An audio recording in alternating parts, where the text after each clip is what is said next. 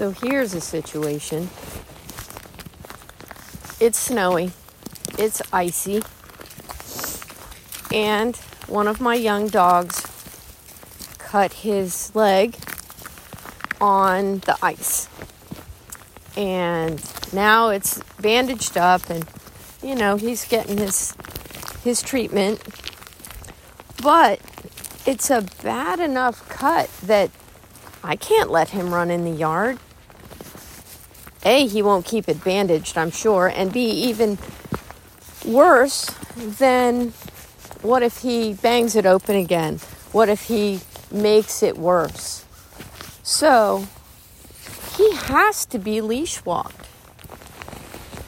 Now, I spent quite a number of years as a veterinary technician, and I have seen so many cases, not so much in a cut like this, but especially surgery recovery, particularly orthopedic surgery like cruciate ligament repair that is pretty common, and it's months of recovery time.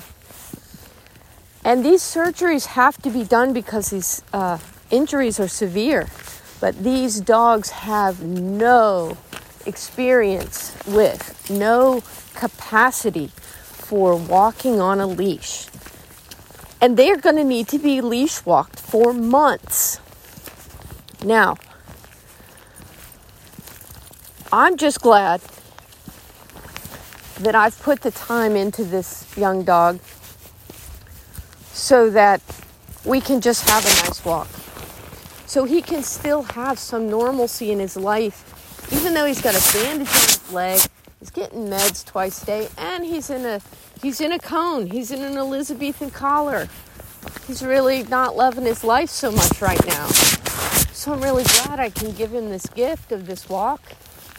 The long line gives him some room to explore, but I can keep him out of the deep snow. I can keep him away from wet and any of the things that would, badly impact his wound, compromise his healing. So, sure, some people would say, gosh, that's a lot of work you put into for, a circumstance you can't predict is going to happen. And it's true, I can't predict when something's going to happen, but I can pretty much predict in every dog at some point something's going to happen where, oh my gosh, your life is going to be so much easier if your dog can walk on a leash nicely. And if that's a long line, that's great. That helps transition into short leash walking when you need to. And then just separately from the issue of his injury, I mentioned at the beginning, there's ice, there's snow, it's slippery. And that's something else I've seen and heard a lot of over the years is, no big surprise, the number of injuries that people get walking their dogs is way higher when it's icy, when it's snowy, when it's slippery. Why? Why do they say every single time? The dog pulled me down. The dog was pulling and I stepped on an icy spot and I fell. Well, if you're walking on a short leash and they're pulling and there's pressure, every time they change the pressure on you, on the leash, it changes. You have to make a balance adjustment. And that, every time that happens, could result in a slip if you're on a slippery surface. So at least on a long line, there's going to be less times when there's tension on the leash. So less times when the dog pulling or tugging or changing direction could cause you to slip.